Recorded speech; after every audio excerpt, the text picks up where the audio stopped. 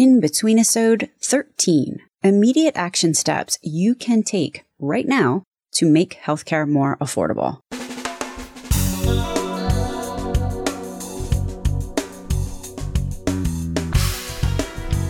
American healthcare entrepreneurs and executives you want to know. Talking. Relentlessly seeking value. If you are waiting or complaining or even actively rabble-rousing for the wheels of politics to lower your healthcare costs, hunker down. It's going to be a while. But definitely keep it up. It's a long game that's important. Since the last In-Between-isode 12, many people have asked me if there's anything that can be done as patients or as consumers, if anything could be done right now to lower healthcare costs personally and overall within the system. Why, yes, there is. There are a bunch of ways that we all can start changing the system from the bottom up and save ourselves money in the process. Everything that I'm about to suggest to you is not a piece of cake. We're all up against the patriarchal medical system that we enjoy in this country today. And we're fighting against paradigms. We're fighting a system where no one except you and me, meaning consumers and patients, and actually our employers, nobody else really, and I've said this in 2 podcasts so far, have any real accountability, responsibility, or ownership for the money that we are being asked to shell out to pay for care we are receiving. What I would like to do is take some advice, kind of wholesale, from Elizabeth Rosenthal and her book, An American Sickness, How Healthcare Became Big Business. And I'm going to kind of just summarize with action steps her chapter 13, which is about doctor bills. This is, at a minimum, a good place to start because doctor bills represent about 20 to 30% of our $3 trillion healthcare bill in this country today. So what can you start doing right now? My very first and foremost recommendation: look at the bills that your insurance company is paying on your behalf. Because here's the deal. And I went into a deep dive with this in between episodes 12 and 10, I think. Your premiums, your copays, all of your out-of-pockets are a function of how much your insurance company ultimately pays on your behalf. So if you let your insurance company pay really high prices for you, our insurance premiums are a direct reflection of how much our insurance is paying out for each individual within the system. So look at those bills, look at them carefully. If there's anything on there that you question or seems like it looks awfully high for what the care that you think you got, ask questions. Because at this point, certain healthcare facilities have basically what amounts to a blank check. If no one is questioning what those costs are, then they'll just fill in anything that seems like they can get away with. I'm speaking about this like there's malicious intent, and I'm sure in some cases, well, we all know that there's certainly is fraud, but there's this very messy middle, which I'm more talking about. There's these great areas of moral hazard where things cost a little bit more than they need to, where charges are sort of slipped in for maybe by error, maybe not, but ultimately it adds up to billions of dollars. So look at those bills and question anything that seems like it's high. That's probably the biggest thing that you can do to have healthcare institutions understand that someone is looking over these things. The second thing is check if the practice that you're going to is owned by a hospital or licensed as a surgery center. In either case, you will either be charged more right up front if it's owned by a hospital, because hospitals have the ability to charge facility fees and other fees and charge more, basically, in the simplest terms, for many things. And if it's a surgery center, you might wind up with more care than you asked for. The other thing you want to ask your physician is to only refer you to other physicians in your insurance network, or explain why in advance. That is self-explanatory. Number 3, and this is an interesting one, make sure that you also ask that if you need blood work or radiology testing or labs, can the physician send those labs only to an in-network lab? It is amazing, actually, how the difference in pricing between one lab to another or one imaging center from another.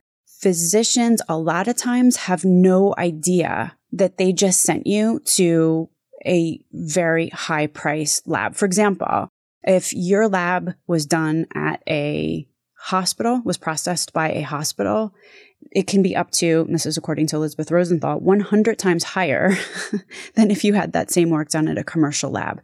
And physicians don't know this. All they know is, maybe some rep came in from that hospital and said, hey, send the lab result over to us. And they brought donuts or something.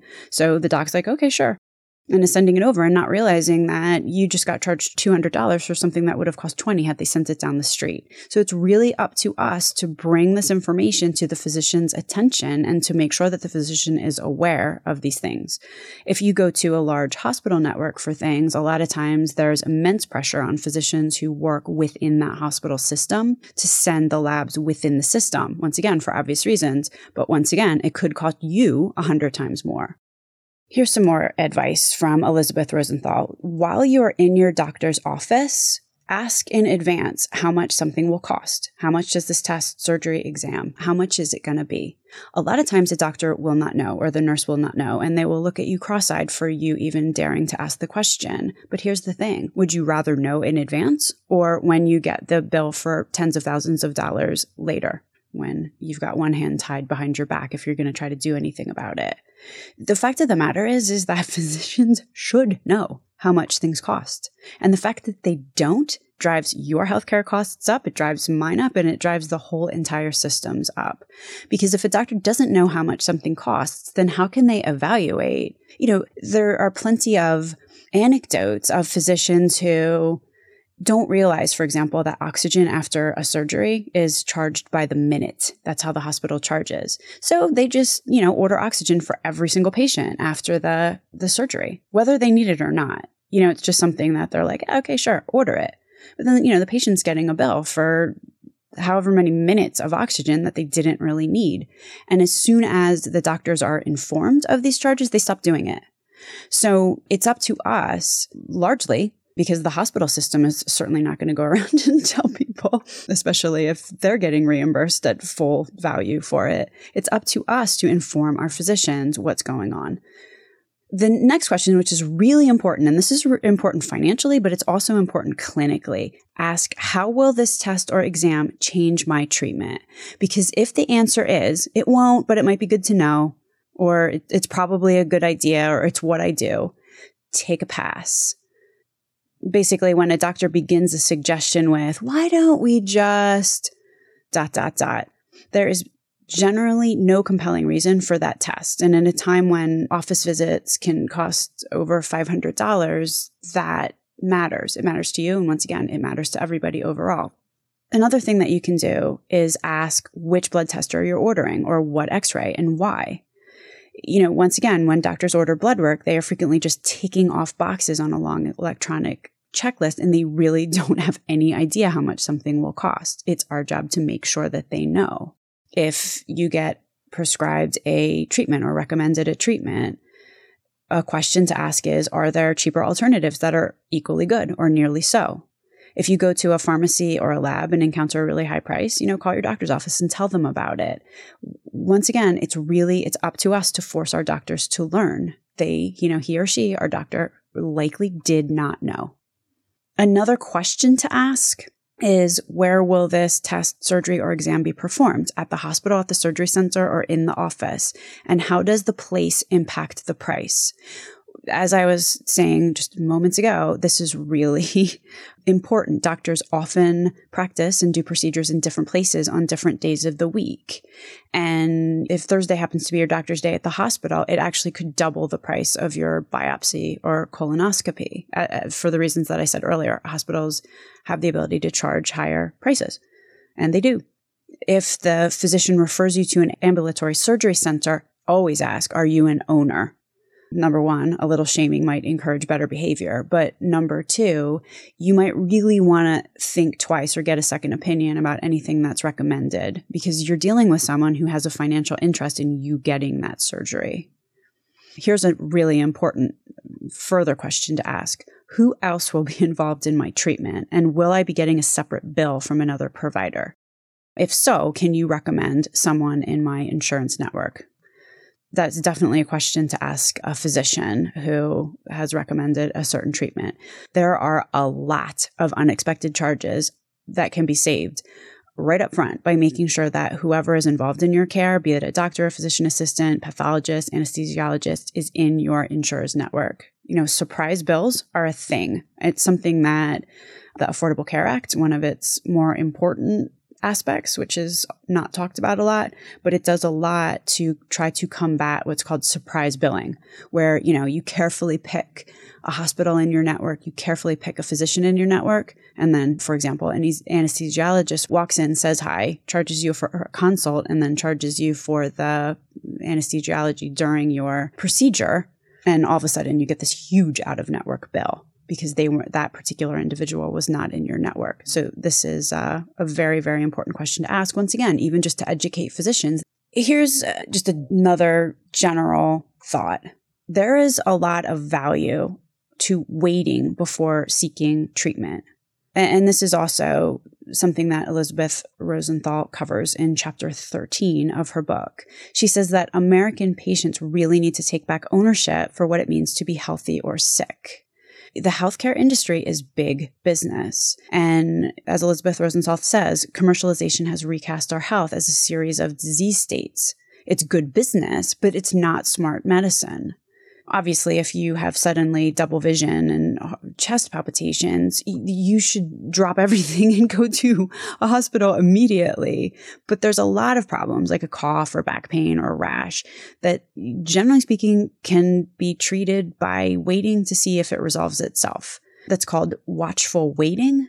It's taught in medical school, but it's terrifically underused in American medicine today because it's not at all profitable. This do something strategy definitely prevails, but scans aren't always helpful, especially when each one sets off a cascade of treatment, because they often detect junk, meaning incidental, insignificant findings, which are really unrelated to any of your symptoms, that you wind up paying to, investigate further. Plus you get all stressed out. So it's just a costly endeavor. The advice is, if you have something which is not aforementioned, a direct symptom of a stroke or a heart attack or something that clearly is acute, then it's probably your best bet to just wait a little bit and see what happens before seeking medical treatment or rushing to the doctor. You got to give your body a chance to heal. Interestingly, one great place to start getting advice is your pharmacist, whose knowledge is terribly underutilized. What we're talking about here and all the things that I have mentioned, immediate steps that you can take right now, immediate things and questions you can ask to do right now, it all goes back to the idea of price transparency, that it's not fair and it's actually very costly to hide prices from patients and consumers who will ultimately bear the cost of the treatment, either personally or, as a country, because all healthcare is ultimately funded by a patient consumer or a taxpayer or through their employer. We're footing the bill ultimately for everything. So it's important, if we're being asked to foot this bill, that we understand how much things cost. But there's all kinds of rigs in the system to help obscure the actual cost of things, from the bills that we get, which, by the way, the bill that you get, which is incomprehensible, that bill is not designed for you.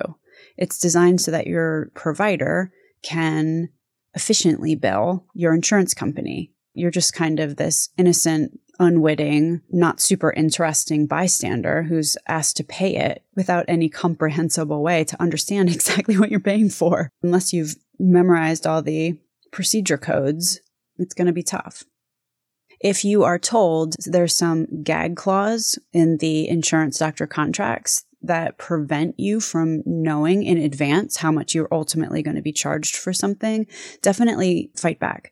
Because first of all, those gag clauses are unenforceable. And secondly, you're going to be asked to pay part of that bill. You have a right to understand and know in advance how much you're going to be asked to pay. I mean, really, the chain reaction of price transparency begins with patients posing some simple questions like we just talked about and asking, how much does that cost? And, nothing for nothing, but price transparency, it's routine in other countries. Here's actually a quote from the Australian Medical Association. Every medical practitioner is responsible for ensuring that their patient is aware of his or her fees and for encouraging open discussion with their patients about healthcare costs. I mean, that is a very, very far cry from what we've got going on here, but nothing for nothing. That sounds normal. Isn't it normal for someone to know in advance the cost of what they're buying?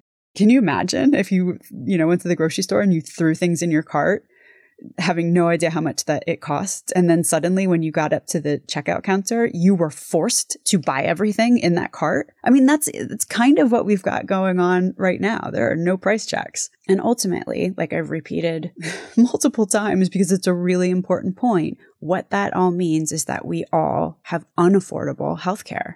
What we pay in insurance premiums is a function of cost.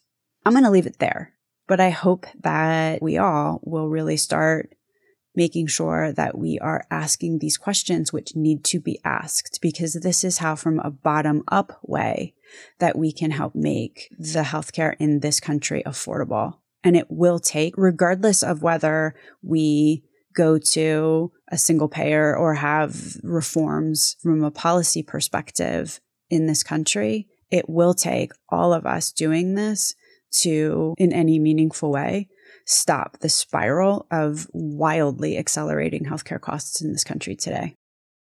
My name is Stacey Richter, and this podcast is sponsored by Aventria Health Group. Links to everything discussed on the program today can be found at relentlesshealthvalue.com. If you visit the website, relentlesshealthvalue.com, you will also find a complete listing of all of the shows that we have published thus far with leading entrepreneurs and executives in the healthcare space today. Another cool feature is, you can subscribe to the show so that every week the episode is automatically sent to you, so you don't have to remember to go to the website to download it. Thanks so much for listening.